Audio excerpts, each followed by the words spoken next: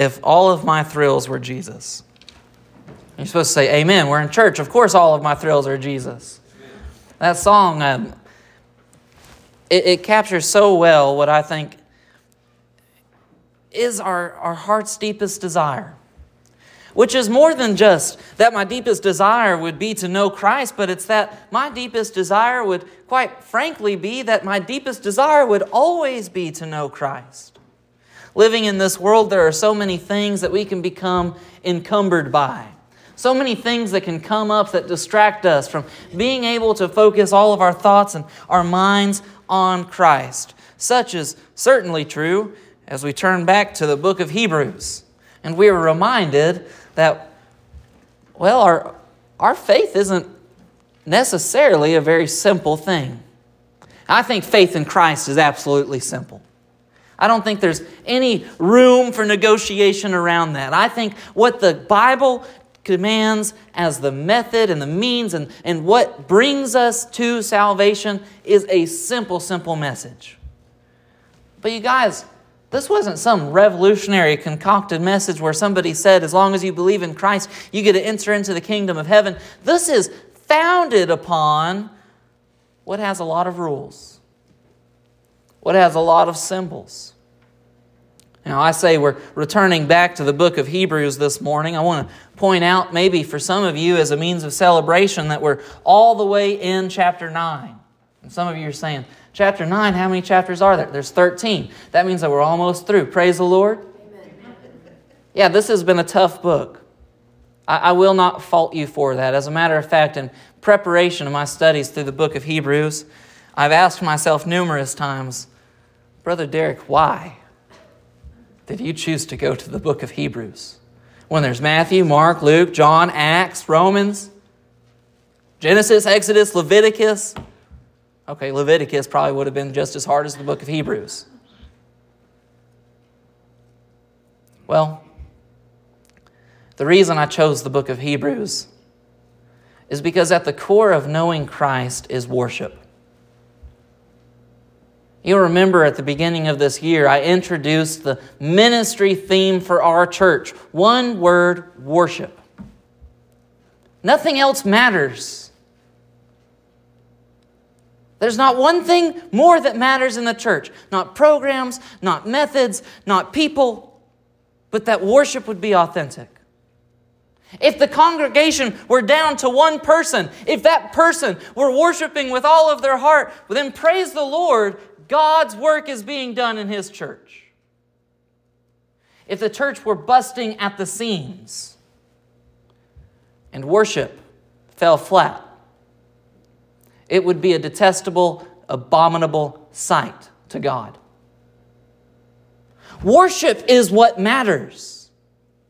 So how does that connect to the book of Hebrews? Brother Derek, what's your defense for bringing us through all of this turmoil and hardship and a difficult book?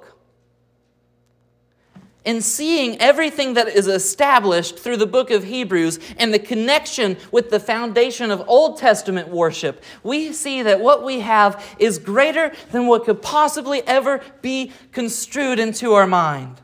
It shows us, as we've made our way through this book and we're coming to the end, it shows us the superiority of Christ. First of all, in all things. Our author in chapter 1 compares Christ to angels. He compares Him to all things that have been created. And he says, Jesus Christ is better. He compares Jesus Christ as a priest, saying that He came in the order of Melchizedek, that He is a greater priest than all of the Levitical priests that came before Him, able to become a mediator for us between God.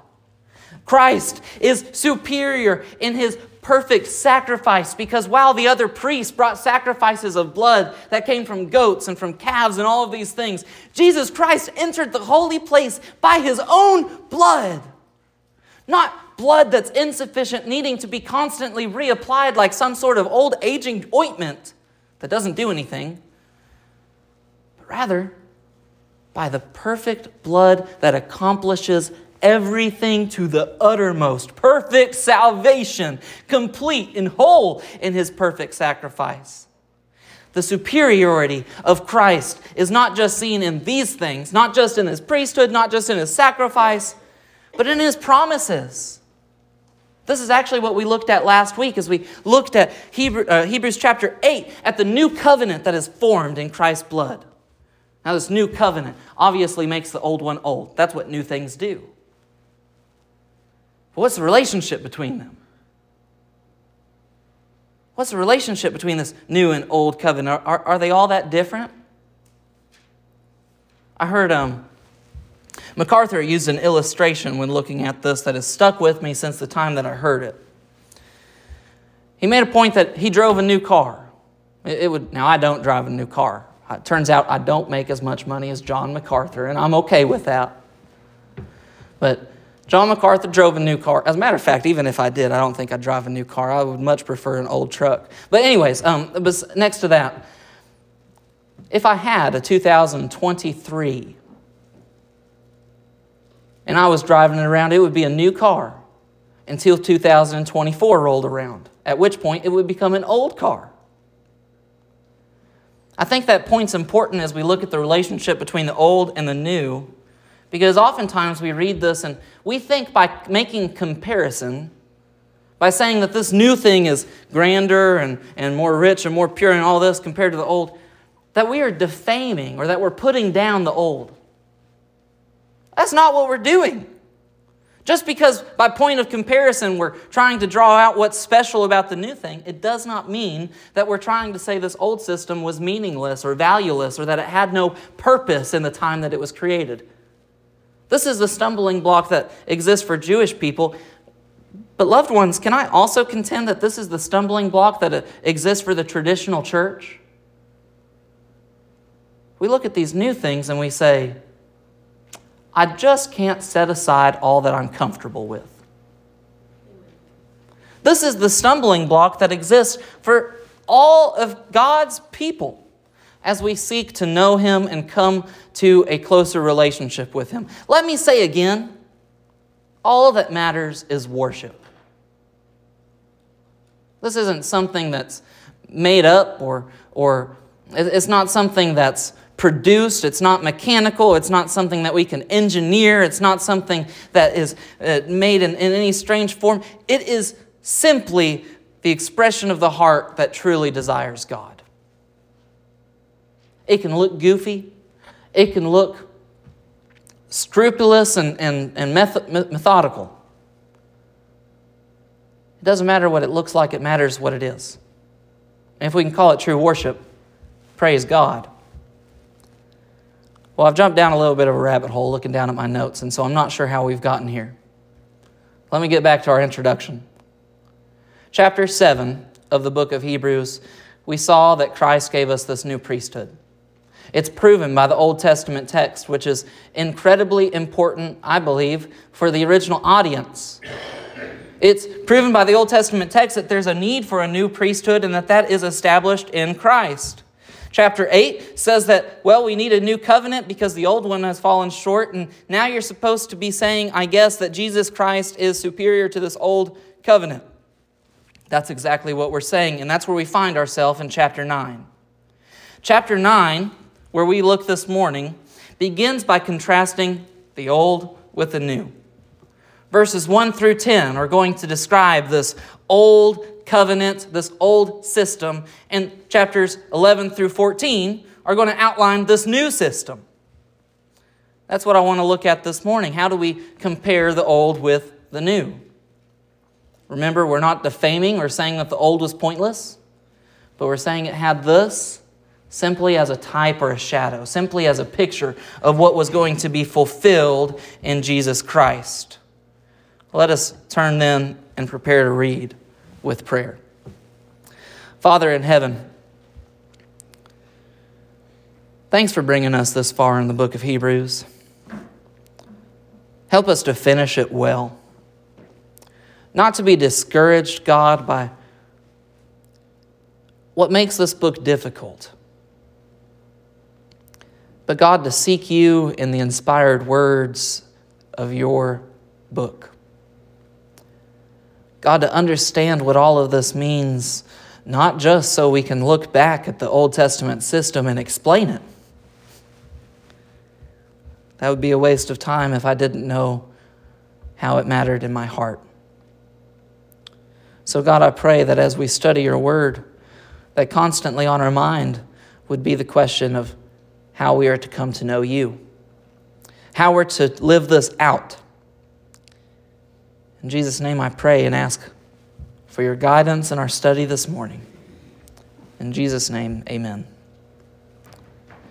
Hebrews chapter 9, verse 1 begins, "Now even the first covenant had regulations for worship and an earthly place of holiness. For a tent was prepared," the first section, "in which were the lampstand and the table and the bread of the presence. It is called the holy place. Behind the second curtain was the second section called the most holy place, having the golden altar of incense and the ark of the covenant covered on all sides with gold, in which was a golden urn holding the manna, and Aaron's staff that budded, and the tablets of the covenant. Above it were the cherubim of glory overshadowing the mercy seat. Of these things we cannot now speak in detail. These preparations have thus been made.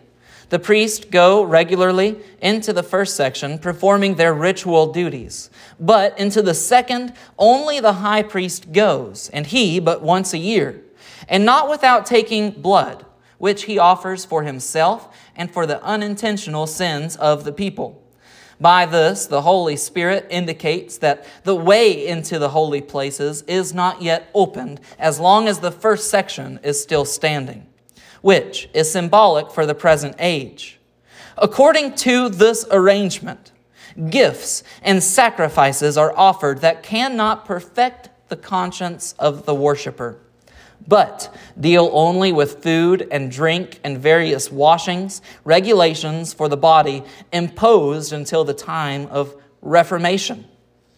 But when Christ appeared as high priest of the good things that have come, then through the greater and more perfect tent, not made with human hands, that is, not of this creation, he entered once for all into the holy places, not by means of the blood of goats and calves, but by the means of his own blood, thus securing an eternal redemption. For if the blood of goats and bulls and the sprinkling of defiled persons with the ashes of a heifer sanctify for the purification of the flesh, how much more will the blood of Christ, who through the eternal Spirit offered himself without blemish to God, purify our conscience from dead works to serve the living God."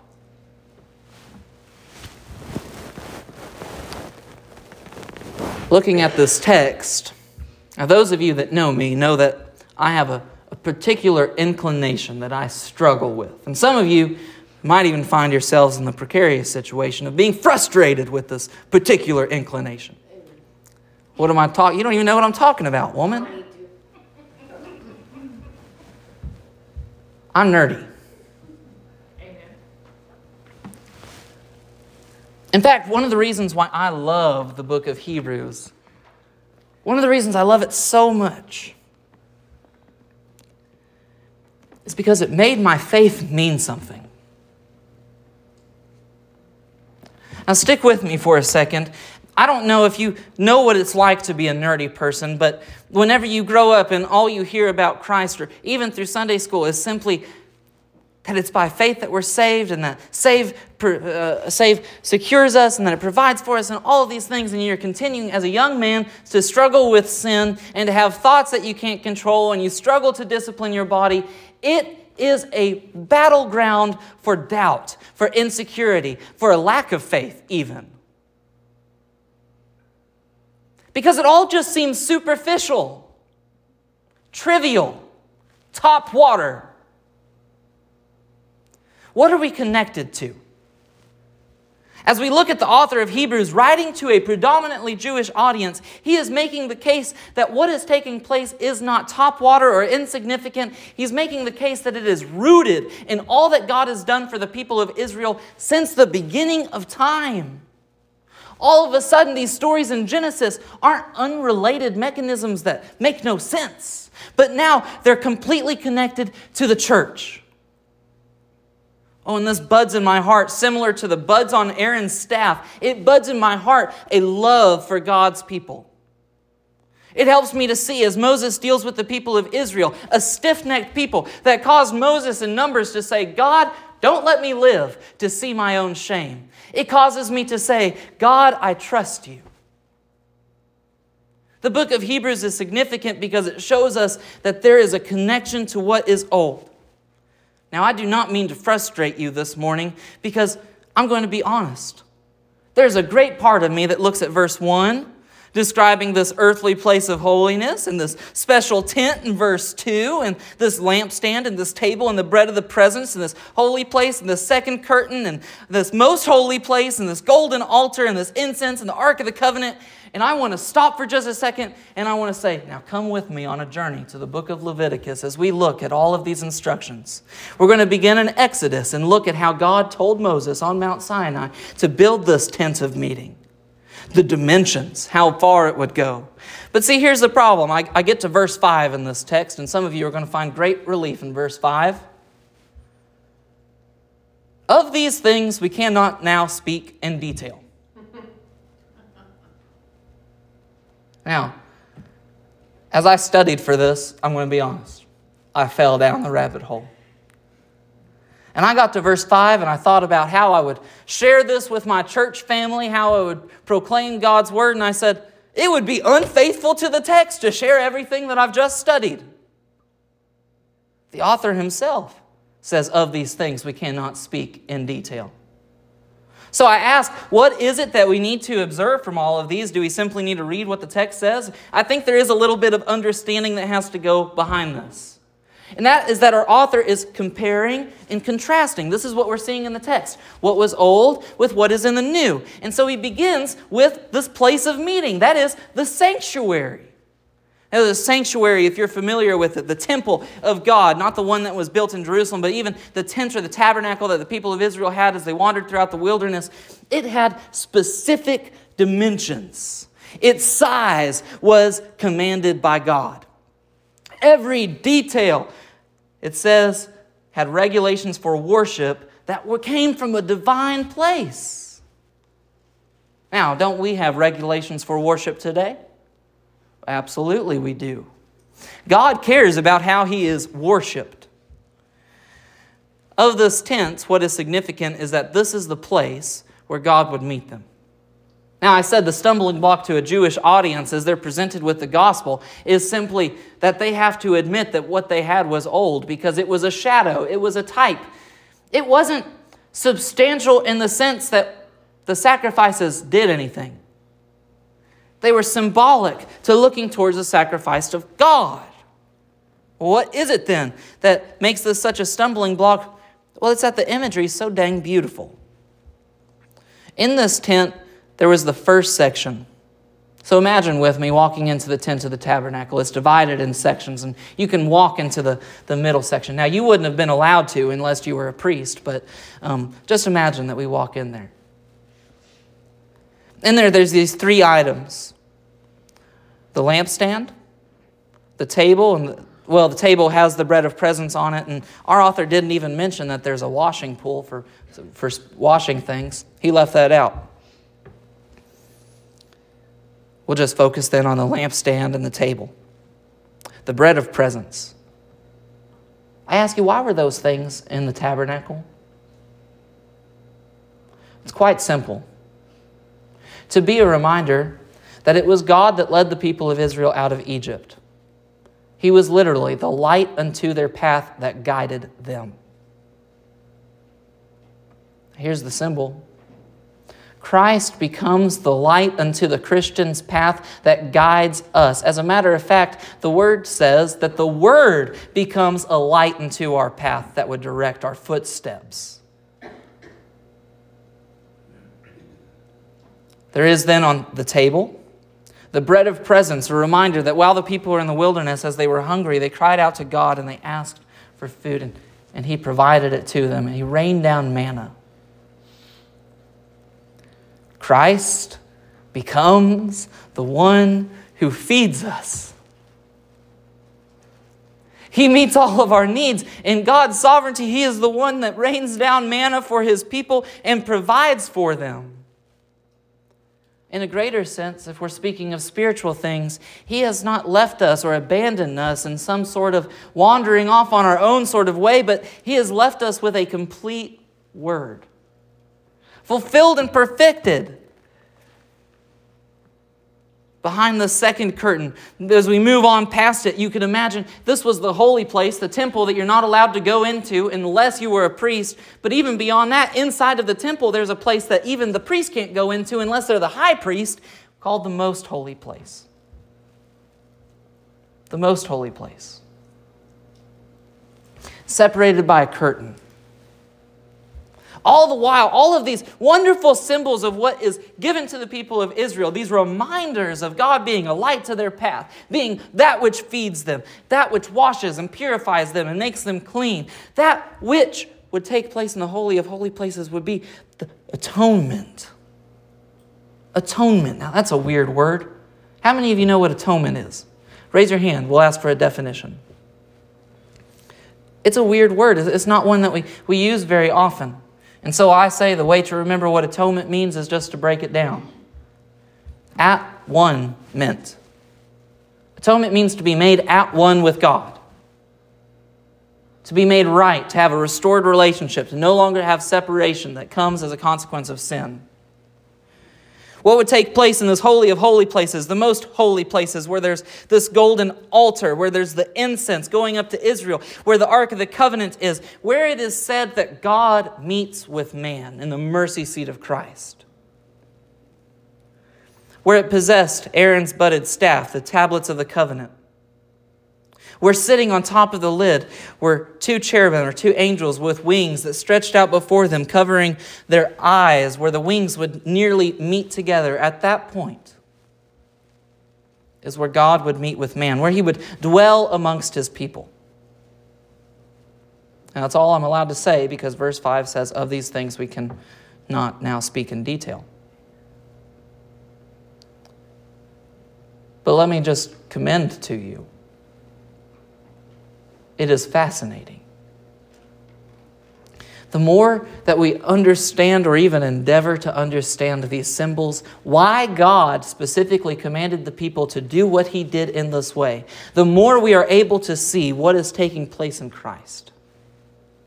Our author decides to focus on the fact that these special preparations, all of this special structures that took place, having thus been made, this is in verse 6, is made for particular ritual duties. Continuously, the priests going in and making sacrifices to purify the people, to forgive sins, all of these different things. But that the separate distinction in the Holy of Holy Places, as we look at verse 7, only the high priest could enter into this, and he but once a year. What was God saying in creating all of this? Verse 9 tells us. All of this was saying, this is verse 8. All of this was saying, or the author says, by this the Holy Spirit indicates that the way into the holy place, the way into dwelling with God, the way into spending time with God, the way into having a relationship with Him, the way into being transformed with Him, the way that your faith is not superficial and trivial and top water, had not yet been opened as long as the first section was still standing.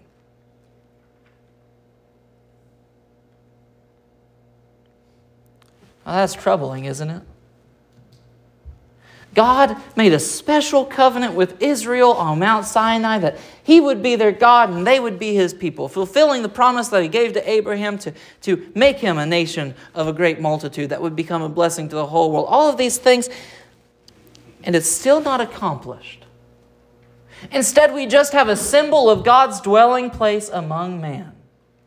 That the people of Israel absolutely, in a certain sense of the word, are blessed because God dwells among them, but He doesn't dwell with them. This holy place is separated.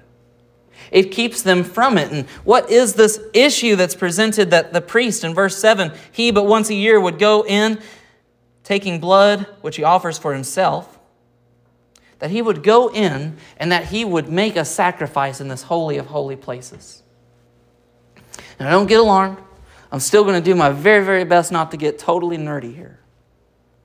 But I do want to spend a little bit of time talking about this ritual for the Day of Atonement. Now, this day came once a year for the people of Israel, and the high priest had a special duty. It was a busy day. He'd offer something like 20 goats and lambs before he'd ever get the chance to enter into the tabernacle. It was a bloody day. He would go through all of these rituals, making sure that he makes sacrifices for the people of Israel, but most importantly, he needs to wash himself. He needs to make himself right before God, and he's going to do all of these sacrifices to confess his own sins before God, to make sure that he is in a right position to enter into the place where now God dwells with his people. What I think's most amazing about all of this is, if you know anything about the priest, not only are the dimensions of this table, or the 4-foot standing table, and the dimensions of the tent and everything, not only are they amazing, but what the priest wears is prescribed. He has to wear an ephod made of scarlet and blue and purple colors, and on the shoulders he has 2 pieces of onyx that have the 12 tribes of Israel's names on them. All these wonderful little details that are fascinating to look at. And it's beautiful. I mean, as I read about them, I can't help myself but to Google artistic rendering of the ephod, and I just want to look at it. It's gorgeous. But what does he do before he goes into the tabernacle? What does he do before he goes into the Holy of Holy Places? What does he do before he goes and he meets with God on behalf of all of the people? Well, after he's made all of these sacrifices, he goes and he washes himself, and he has to put on not the golden ephod, not all the pretty linens. He puts on a white, simple linen robe.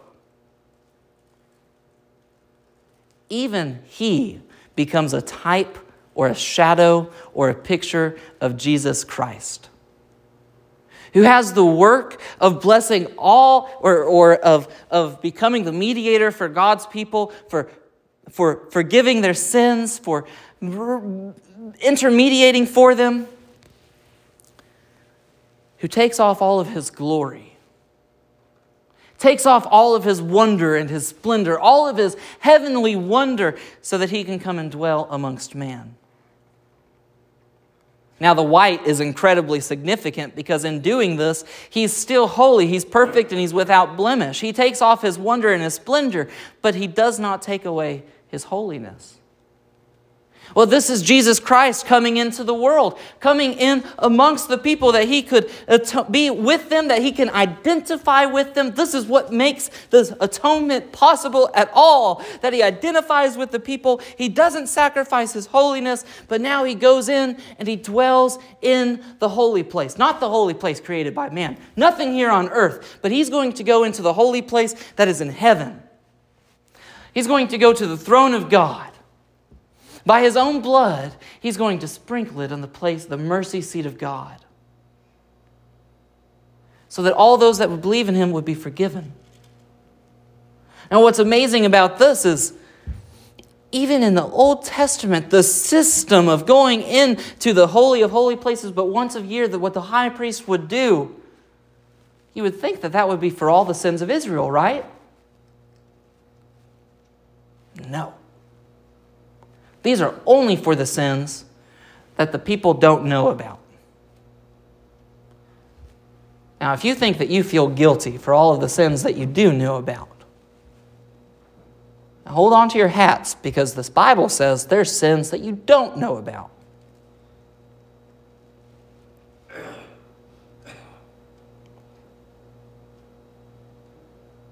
This particular atonement was for the sins of the people that they unintentionally committed. The sins that they didn't know about, the sins that they didn't mean to do it, but they still did it because it was against God's will. Now, these are easy to fall into. After he came out of the tabernacle, Oh, actually, before he went in, there were 2 goats that were sacrificed, and they would draw up lots for the goats to decide which one would become the sacrifice and which one would become the scapegoat. We see the major issue in this old system in that there had to be a scapegoat. Now, I can tell I'm losing some of you. Now, hold on tight, because we're about to wrap this up and talk about the new covenant, that which is simple and beautiful and wonderful, and you're going to see how all of this connects if you just hang in there for a little bit longer. You see, the scapegoat, the one that's not sacrificed, the one that wouldn't produce the blood that the high priest would take into the altar, they would tie a red string, or a scarlet twine around his horn, and they would take him out no more than a Sabbath's journey into the wilderness, and they would let him go. Now, you might ask, why do they take him so far away? They didn't want to look at him. Because all of these wonderful symbols that are created in this wonderful system that exists, all of these atoning sacrifices, you'd think this would be the most celebrated day of the year, that Israel would stand before God and they'd be like, hey, as long as I've done the work of repentance and restoration, made all the sacrifices that I needed to be right with God, now my unintentional sins have been forgiven. I've never been closer to God before. I mean, this is like revival energy, wouldn't you think? Everything's separated. Except I've got this dang goat following me around, reminding me that my sins had to be forgiven of. So take it as far away as you can so that I don't have to look at it anymore. Man, this is Christians every time they turn to their Bible. They say, I've experienced great and wonderful relationship with God, and my fellowship with believers is amazing. As long as we don't open the Bible and we don't look at what reveals sinfulness, that which reveals the wickedness inside of me, because then that just reminds me how much I need Jesus. And we run away from it. We run away from conviction. And worst of all, when we run away from conviction, I think most of all what happens is we turn that into what we deceive ourselves into thinking is righteous indignation, when really all that we're doing is we're giving into that sinfulness more, creating more separation, blinding us even more. It's no wonder Moses cried out and said, God, don't let me live to see my shame. Because this is what the people who he was supposed to be leading were doing. He was giving them the word of God. He was trying to get them to be a people that pursued God, a people that knew God, but never was it completely worked out. Never was it completely worked out. And so what happened? They continued to rebel.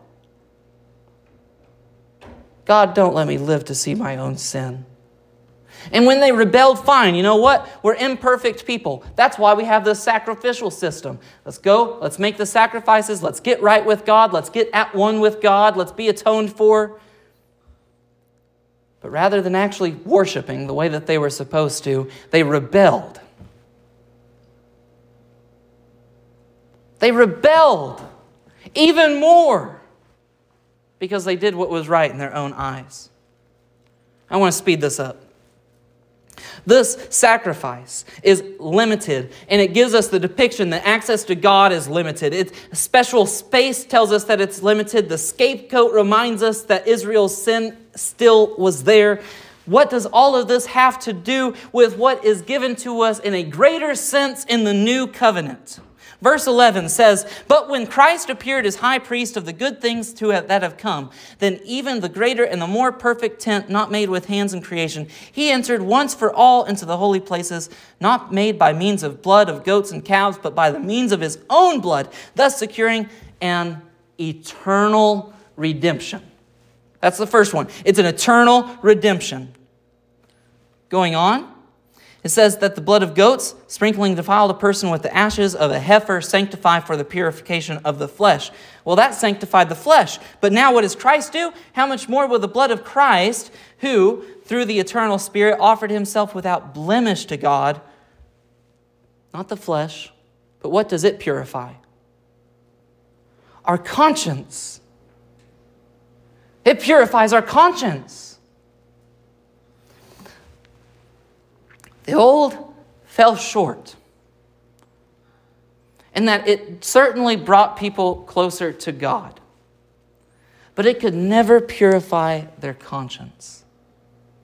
It could never make their minds at peace. It could never give them real rest. The way that the new covenant, because of Christ, now what do we get to do with the thoughts of a young man that continue to lead us into a lacking or a dwindling faith?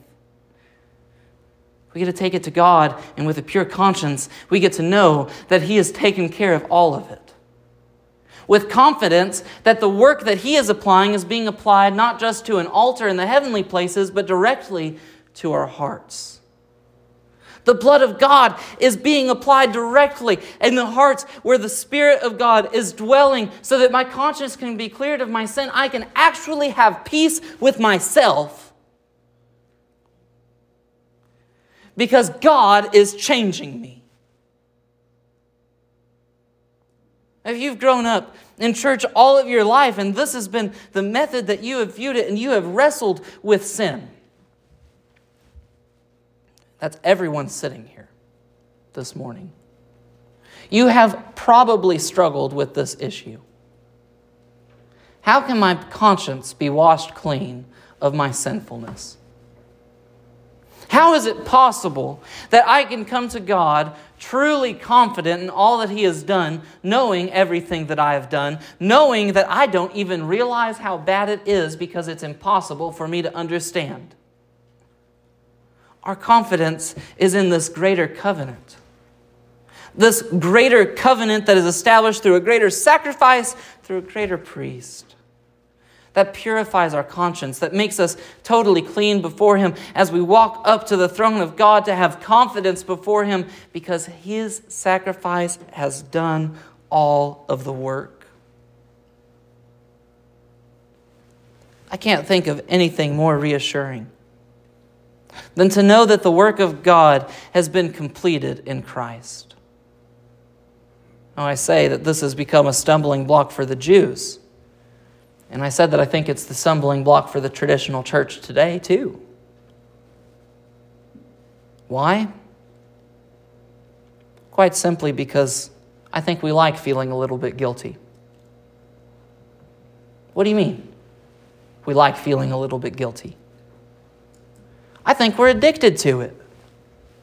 I think we're addicted to feeling guilty, so much so that we like to feel guilty because that makes us think that we're worshiping God in an authentic way as we're moved with contrition. This greater sacrifice of God is greater than that system which existed in the Old Testament because our worship is not based on the sorrows of remorse for being imperfect before God. Rather, it is based on the confidence of God's perfection that we come and stand before Him. The reason Christians are able to experience joy and love and peace and all of these wonderful attributes ascribed to us by the Spirit of God, by the fruit that is budding within our hearts as we seek to be conformed to the image of Christ, is simply because the blood was a greater sacrifice. There is no guilt in the kingdom of God. Such as we are confident to repent of our sinfulness, we should be confident to move forward. The invitation then this morning is very simple. To give me the weary and the lowly in heart. To come those who are burdened. To leave your burdens with God. And to leave knowing that His joy abounds in you because He loves you. That His sacrifice has been made complete by the outworking of your faith. That you can live it out today and every day simply by trusting in Christ. Father in heaven, I pray this morning. God, I pray for those here in the church building. I pray for those listening online to our church podcast. God, I pray for those out visiting other churches. God, I pray that we would recognize that we are rebellious people before you. And that we would seek you. God, that we wouldn't be addicted to constantly repenting of the same sin over and over again, that we wouldn't become calloused in our conviction, that it would turn even into greater sin. But God, that we would stand before you with the confidence of knowing that all things have been laid aside, that reconciliation is available to us through your sacrifice, that even friendships that have been lost can be restored by seeking you.